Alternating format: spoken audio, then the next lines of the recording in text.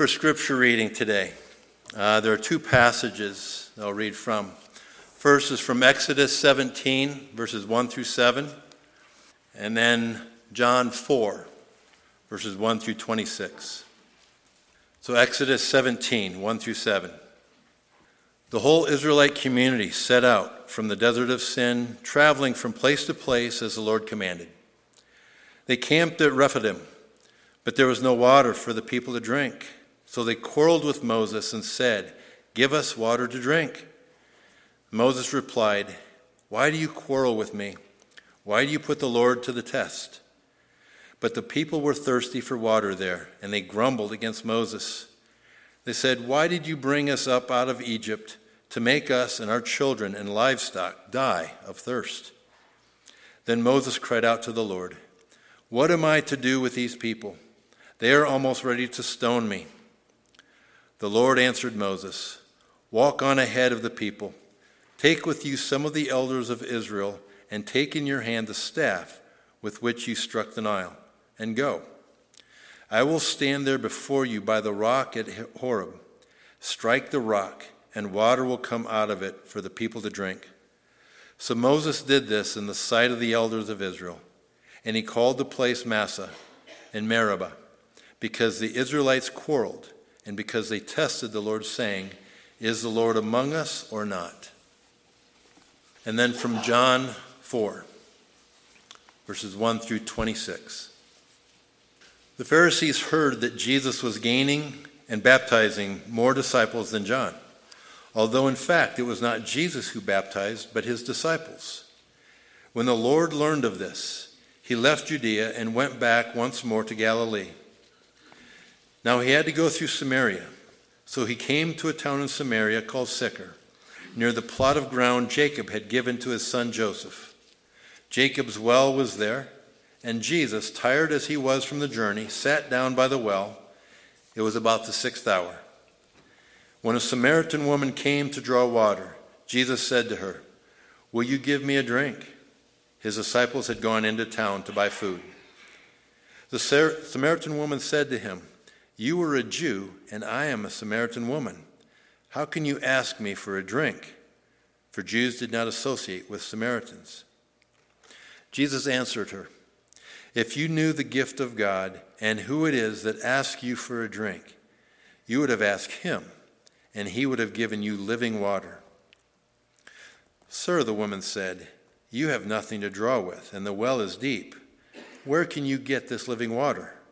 Are you greater than our father Jacob, who gave us this well and drank from it himself, as did also his sons and his flocks and his herds?" Jesus answered, "Everyone who drinks this water will be thirsty again. But whoever drinks the water I give will never thirst. Indeed, the water I give him will become in him a spring of water welling up to eternal life." The woman said to him, "Sir, give me this water so that I won't get thirsty and have to keep coming here to draw water."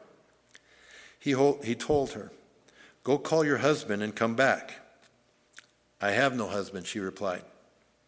Jesus said to her, "You are right when you say you have no husband. The fact is, you have had 5 husbands, and the man you now have is not your husband. What you have just said is quite true." "Sir," the woman said, "I can see that you are a prophet. Our fathers worshipped on this mountain, but you Jews claim that the place where we must worship is in Jerusalem." Jesus declared, "Believe me, woman, a time is coming when you will worship the Father neither on this mountain nor in Jerusalem. You Samaritans worship what you do not know. We worship what we do know, for salvation is from the Jews. Yet a time is coming, and has now come, when the true worshipers will worship the Father in spirit and in truth, for they are the kind of worshipers the Father seeks. God is spirit, and his worshipers must worship in spirit and in truth." The woman said, "I know that Messiah, called Christ, is coming. When he comes, he will explain everything to us." Then Jesus declared, "I who speak to you am he." Throughout the morning, we've been singing and sharing reading scriptures about thirst. And our theme this morning is being shaped through thirst. It's an appropriate title for the outline of this whole sermon series, examining how we are shaped in our faith and in our life. There was a father that had just finished putting his son to bed, and many of you parents would have known this or experienced this. He heard the boy call out, "Dad, can you bring me a glass of water?" "No," replied the dad, "you already had your chance. You know I told you not to keep delaying bedtime by asking for things. Now go to sleep." A few minutes later, the son called out again, "Dad, I'm really thirsty. Can you give me a glass of water? Can you bring it to me?" "No, if you keep asking, I'm going to come in there and spank you." There was a bit of a silence, and Dad thought maybe it's settled down, but then he hears this voice of his son.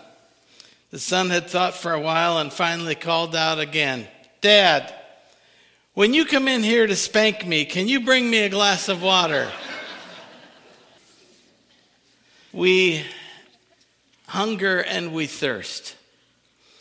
And we thirst for water that does refresh. I don't know how many of you have ever drank pond water. We used to always joke about, "Oh, this is so bad it tastes like pond water," like we would know what pond water actually tasted like. But I'll tell you this, if you're ever on any of the Survivor shows and you have a question about what you have available to drink and you decide to go for the pond water, I know what's going to happen. It's not a pretty sight and a pretty image because there are two parasites that you're very likely to get, Cryptosporidium and Giardia. Both of them will cause things like, and I know you've heard commercials, so I guess if they say it in a commercial, we can say it in a sermon. You can get diarrhea. You can get all kinds of gastrointestinal symptoms, stomach cramps, pain, upset stomach, nausea, dehydration, vomiting, fever, weight loss, very quick weight loss. It's not a great program, but all of these things end up becoming results of something that is contaminated and has contaminated our system. You know, on the last count, or in recent years, approximately, and this comes from information from the Mayo Clinic, approximately 2.1 billion people do not have access to clean drinking water. That number keeps increasing every day, as per a report from the World Health Organization. The demands for access to clean water and food have never been as pressing as they are today.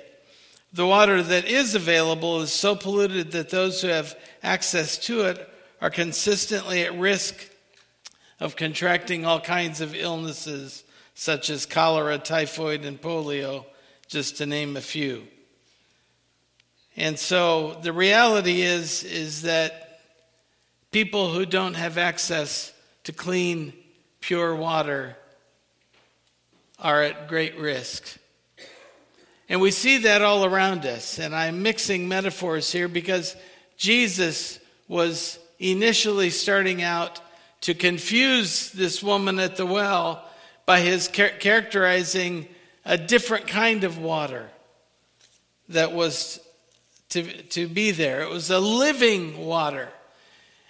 And I won't cover all of the passages of Scripture, but I will just cover at least 4 of them. Living water is a phrase that's found in different books throughout the whole Bible. There are 4 main instances that hold significance. 2 of those are in the Old Testament, and 2 of those I'll cite in the New Testament. One of the early examples of living water in the Bible comes from Jeremiah 2:13, where God says, "My people have committed 2 sins. They have forsaken me, the spring of living water, and have dug their own cisterns, broken cisterns that cannot hold water. And we're going to talk more about this in a bit, that one of the real issues is not just which kind of water, but which well you get it from. And God early on is calling for a different kind of a well. And later in Jeremiah 17:13, Jeremiah says of God, "Lord, you are the hope of Israel. All who forsake you will be put to shame. Those who turn away from you will be written in the dust, because they have forsaken the Lord, the spring of living water." These two passages both refer to this spring of living water, who God's people had abandoned and tried to do things on their own by digging up their own cisterns and turning away from him. The passages show that God gives his people everything they need, like water, and then they turn away from him and they are lost and hopeless. In the New Testament, we have the story of the Samaritan woman, and in which she is asking for a drink. But later in John 37-39, Jesus once again speaks of living water and saying, "Let anyone who is thirsty come to me and drink. Whoever believes in me, as the scripture has said, rivers of living water will flow from within them." So in these two passages of John, Jesus is speaking again of living water and not just the water that we take in to our mouths. It's also a symbol of the drinking in of the Holy Spirit. Living water can be understood in various ways, but the clearest way of understanding it is a symbol of salvation and the true knowledge of God, Jesus, and the Holy Spirit. And it is that true knowledge that is significant. Let's look at a couple of additional scriptures very quickly. Isaiah 12:2-3 says, "Behold, God is my salvation. I will trust and not be afraid. For the Lord God is my strength and song. He has become my salvation. Therefore you will joyously draw water from the springs of salvation." John 6:35, Jesus said, "I am the bread of life. He who comes to me will not hunger. He who believes in me will never thirst." And John 7:37, the next chapter. "On the last and greatest day of the festival, Jesus stood and said with a loud voice, 'Let anyone who is thirsty come to me and drink.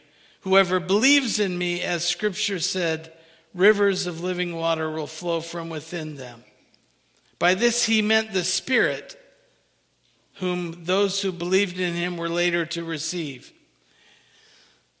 So when Jesus comes to this passage in the very beginning of his ministry, he says in the Sermon on the Mount, "Blessed are those who hunger and thirst for righteousness, for they will be satisfied." But here's the problem. And I will say that I haven't always been a very good preacher. In fact, I still not sure I've ever quite learned how to. But one thing I did learn early on in my ministry was that when it comes to hard teachings of Scripture, when it comes to God confronting his people, that doesn't go over very well with audiences. And particularly for a young preacher who is overly enthusiastic about confrontation that is in the Word, but how it may be delivered, I will just say there were times that it was probably overbearing and too hard, too sharp. And that's our culture today. Make it softer. Make it an invitation. I even read a sermon this week where a pastor was saying, using some of these passages that I've used today, saying, all are accepted, all are blessed, all will receive God's grace, regardless of their decision. I don't know if you would agree with that or not.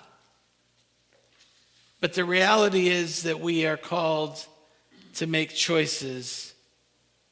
And we want to look at that. And let me just say, this is what we're confronting today. Honestly,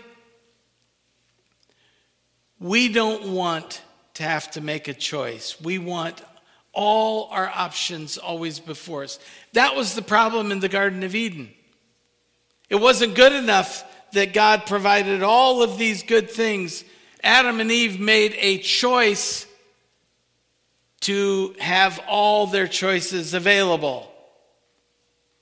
They made a choice in the deception of Satan, in deceiving them by saying, look, did God really say? Did God really mean? He confused them into saying, look, you ought to be able to choose from everything that's out there because you will all be accepted. And love reigns over all. And God is love. So no one, no matter what their choice is, will be rejected or will be confronted. To that, let's look back to Jeremiah 2:17, where God says, have you not brought this on yourselves by forsaking the Lord your God when he led you in the way? Now, why go to Egypt and drink water from the Nile? A lot of pond water in the Nile. And why go to Assyria and drink water from the Euphrates? Your wickedness will punish you. Your backsliding will rebuke you. Consider then and realize how evil and bitter it is for you when you forsake the Lord your God and have no awe of me, declares the Lord Almighty. And so we have this confrontation of saying, what will you choose? Will you choose a living water or will you choose pond water? Will you choose water that will corrupt, poison, and give you death eventually? There are 10 things that a company in London by the name of Living Water. There were 10 things that they listed on a brochure that was what their company stands for as far as what clean water will do, the benefits of picking their product of living water.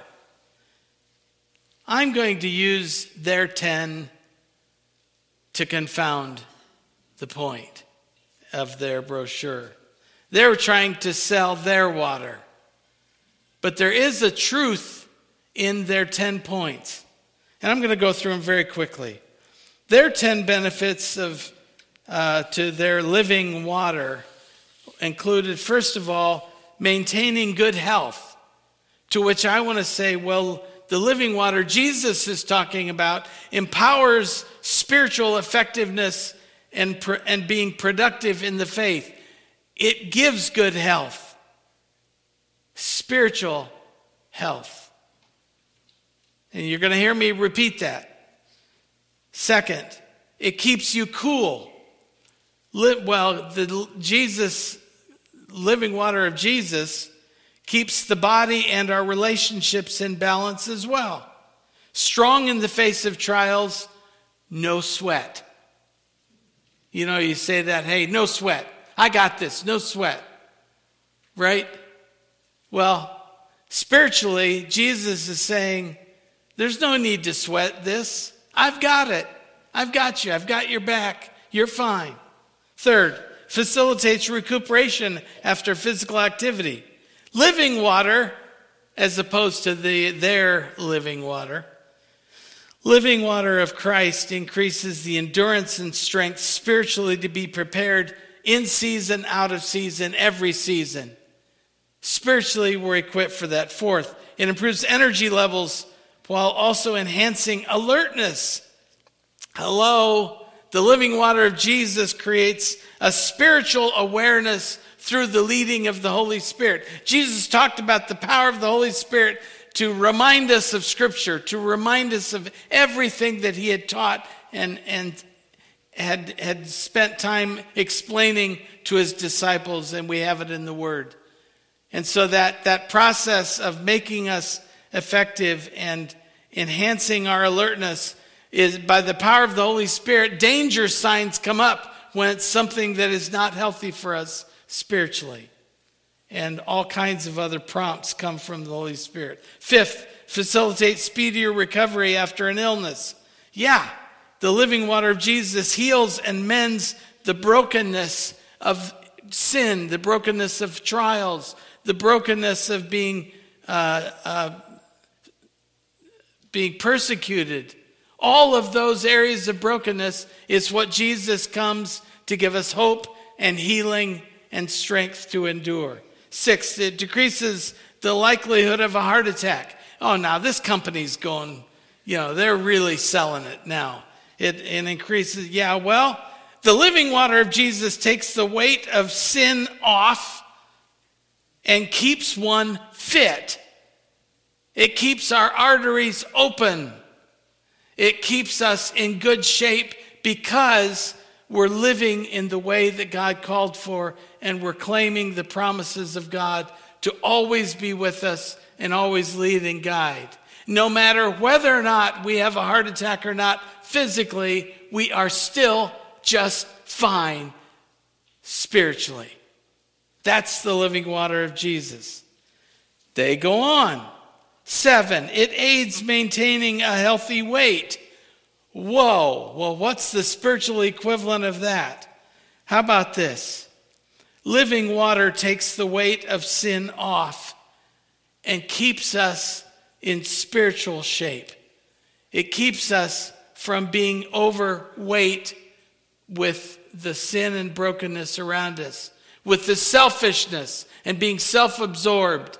People who are self-absorbed gain weight by thinking that they're more than they are and bigger than they are, and yet it's sometimes called being obese with the brokenness of sinful ways.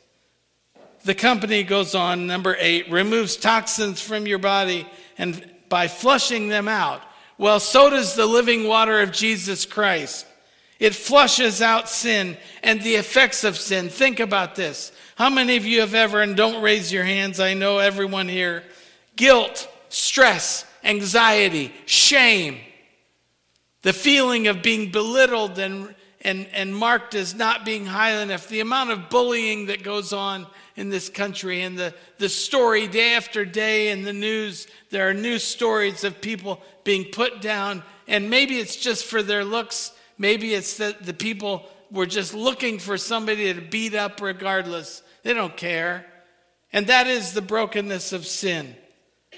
But I'll tell you this, there is healing for those broken experiences. And the blood of Jesus wants to come and flush through our veins and clear out all of the impurities, that spiritually we can feel whole and renewed and strengthened. Their 9th one, healthier skin. Okay, so hey, drinking more water and drinking living water gives you healthier skin.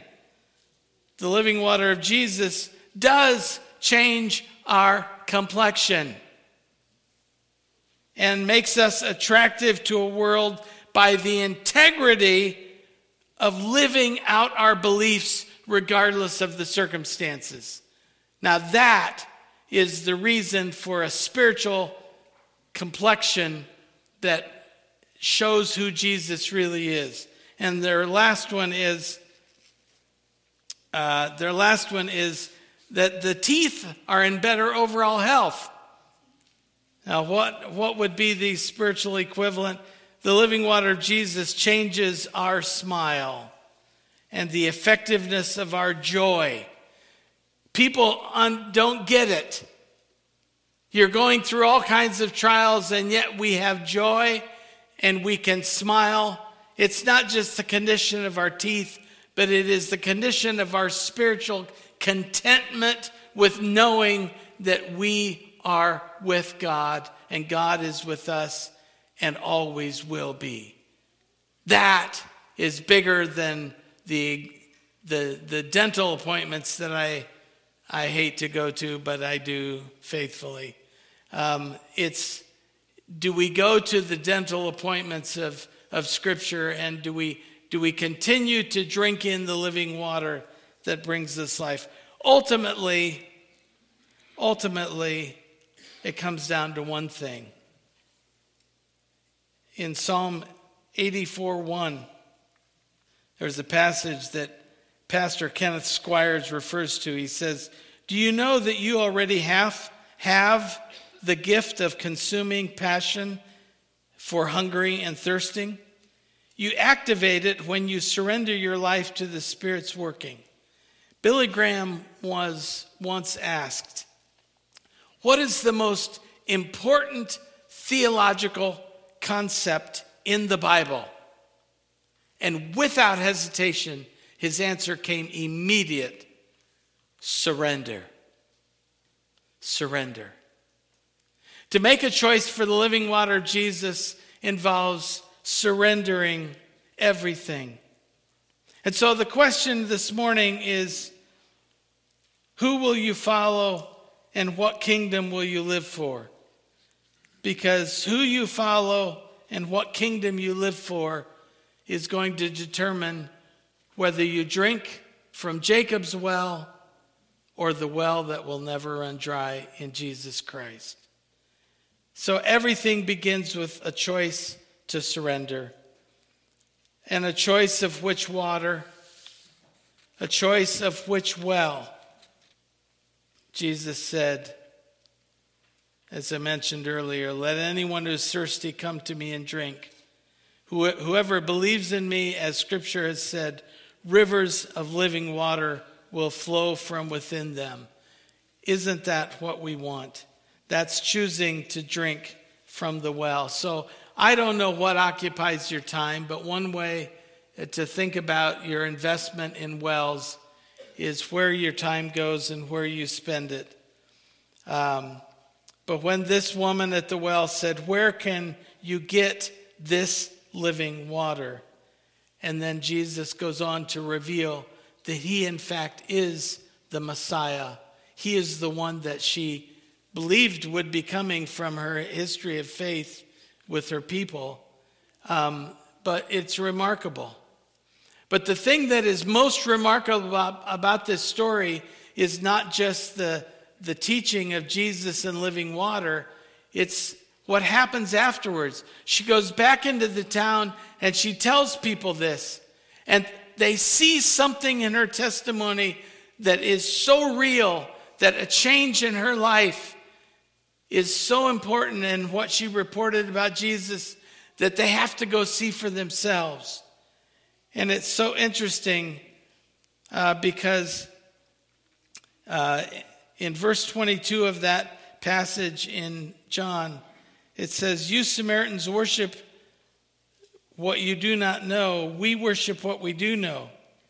And Jesus goes on to say, "God is spirit, and his worshipers must worship him in spirit and in truth."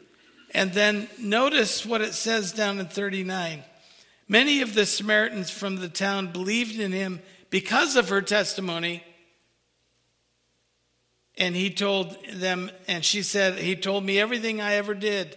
So when the Samaritans came to him, they urged him to stay with them, and he stayed with them 2 days. And because of his words, many more became believers. And they said to the woman, this is the people from the town, said to this woman, "We no longer believe just because of what you said, but we have now heard for ourselves, and we know that this man is really the Savior of the world." How much evidence do we need? How many times do we drink from the wrong source? And we drink the wrong kind of water. We look for something that will quench our thirst.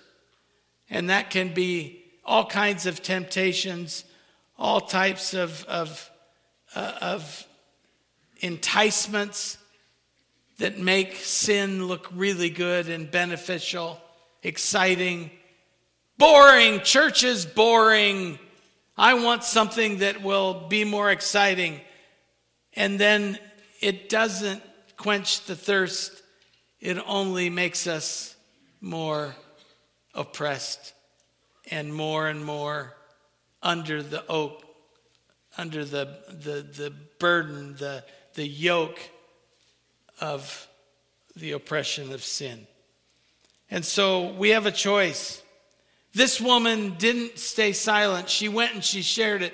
And many people, don't you want to talk to those people in heaven? What was that like back in that day? Those people are in heaven because they made a choice to believe and to pursue Jesus, the living water.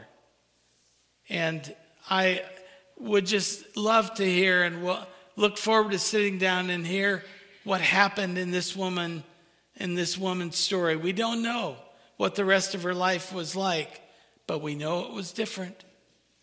We know it had to be different because she understood that she had just had a personal engagement at a well where she had a hearing with the Messiah himself. What an incredible thing. Are we ready to share our inner thirst with Jesus and to pursue it and seeking that with him? So we look for 2 stages of the experience, as John always mentioned. First, believing because someone told us about Jesus and their personal experience. Secondly, believing because we ourselves personally have come to know and experienced Jesus ourselves. So stop and think for a moment about the significance of Jesus on the cross. There's a Chinese character. So if you ever read Chinese, how many people here read fluent Chinese? Probably not very many. There's a character, which is the whole image of their whole language is written in characters. There's a character for the word righteousness that is most interesting. The word righteousness is composed of 2 separate characters, one standing for a lamb and the other for me. The one character means me, and the other character is a lamb. And when you take the lamb and put it over the character of me, it is interpreted and means righteousness. And so, what a helpful picture of the grace of God. Between me, the sinner, and God, the Holy One, there is interposed by faith the Lamb of God. Jesus didn't come to just have a spectacular career. He didn't come to just wow people and amaze them with all that he could do. He came to change lives forever. Blessed are those who hunger and thirst for righteousness. That is, as some would say, the mark of a true Christian are those that truly hunger and thirst. Jesus gave everything, and he taught and he showed the way.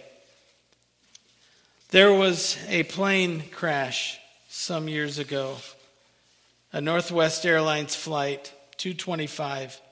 It crashed just after taking off from the Detroit airport, killing 155 people. There was only one survivor in that plane crash, a 4-year-old girl named Cecilia.